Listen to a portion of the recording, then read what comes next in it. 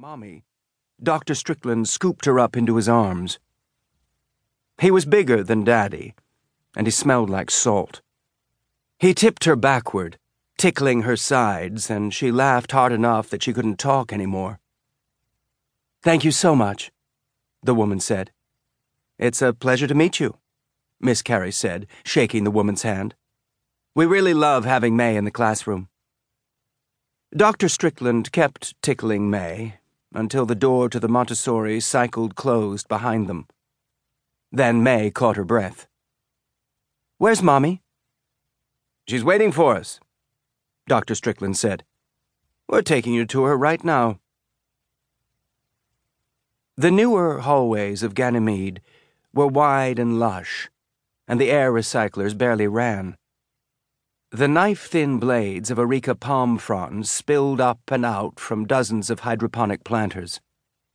The broad, yellow-green striated leaves of devil's ivy spilled down the walls. The dark green, primitive leaves of mother-in-law's tongue thrust up beneath them both. Full-spectrum LEDs glowed white gold.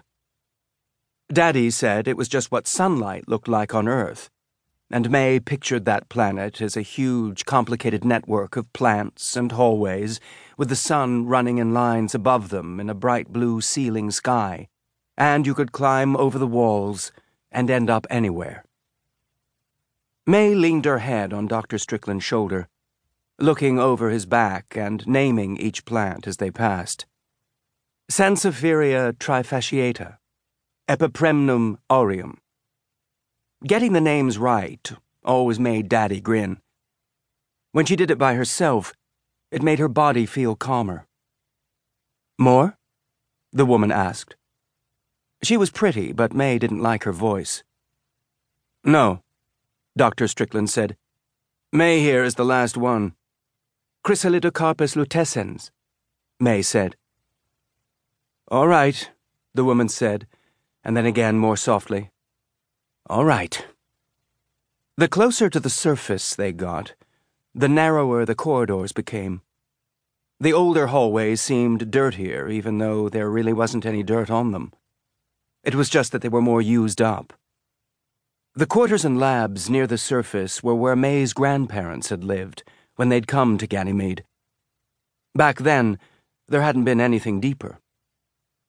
The air up there smelled funny, and the recyclers always had to run, humming and thumping.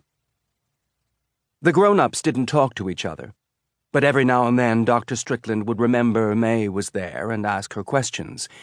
What was her favorite cartoon on the station feed? Who was her best friend in school? What kinds of food did she eat for lunch that day? May expected him to start asking the other questions, the ones he always asked next, and she had her answers ready. "Does your throat feel scratchy?" "No." "Did you wake up sweaty?" "No." "Was there any blood in your poop this week?" "No."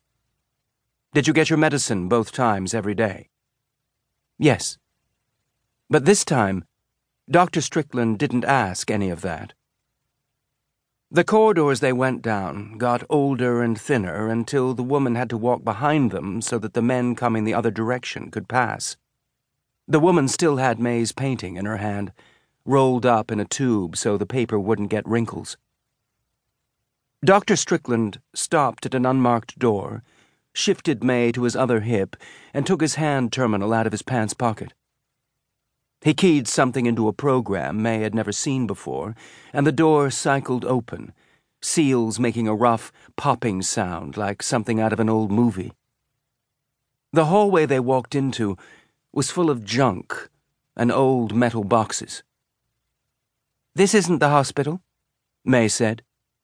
"This is a special hospital," Dr. Strickland said. "I don't think you've ever been here, have you?"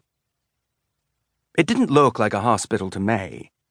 It looked like one of the abandoned tubes that Daddy talked about sometimes, leftover spaces from when Ganymede had first been built that no one used anymore except as storage. This one had a kind of airlock at the end, though, and when they passed through it, things looked a little more like a hospital. They were cleaner, anyway.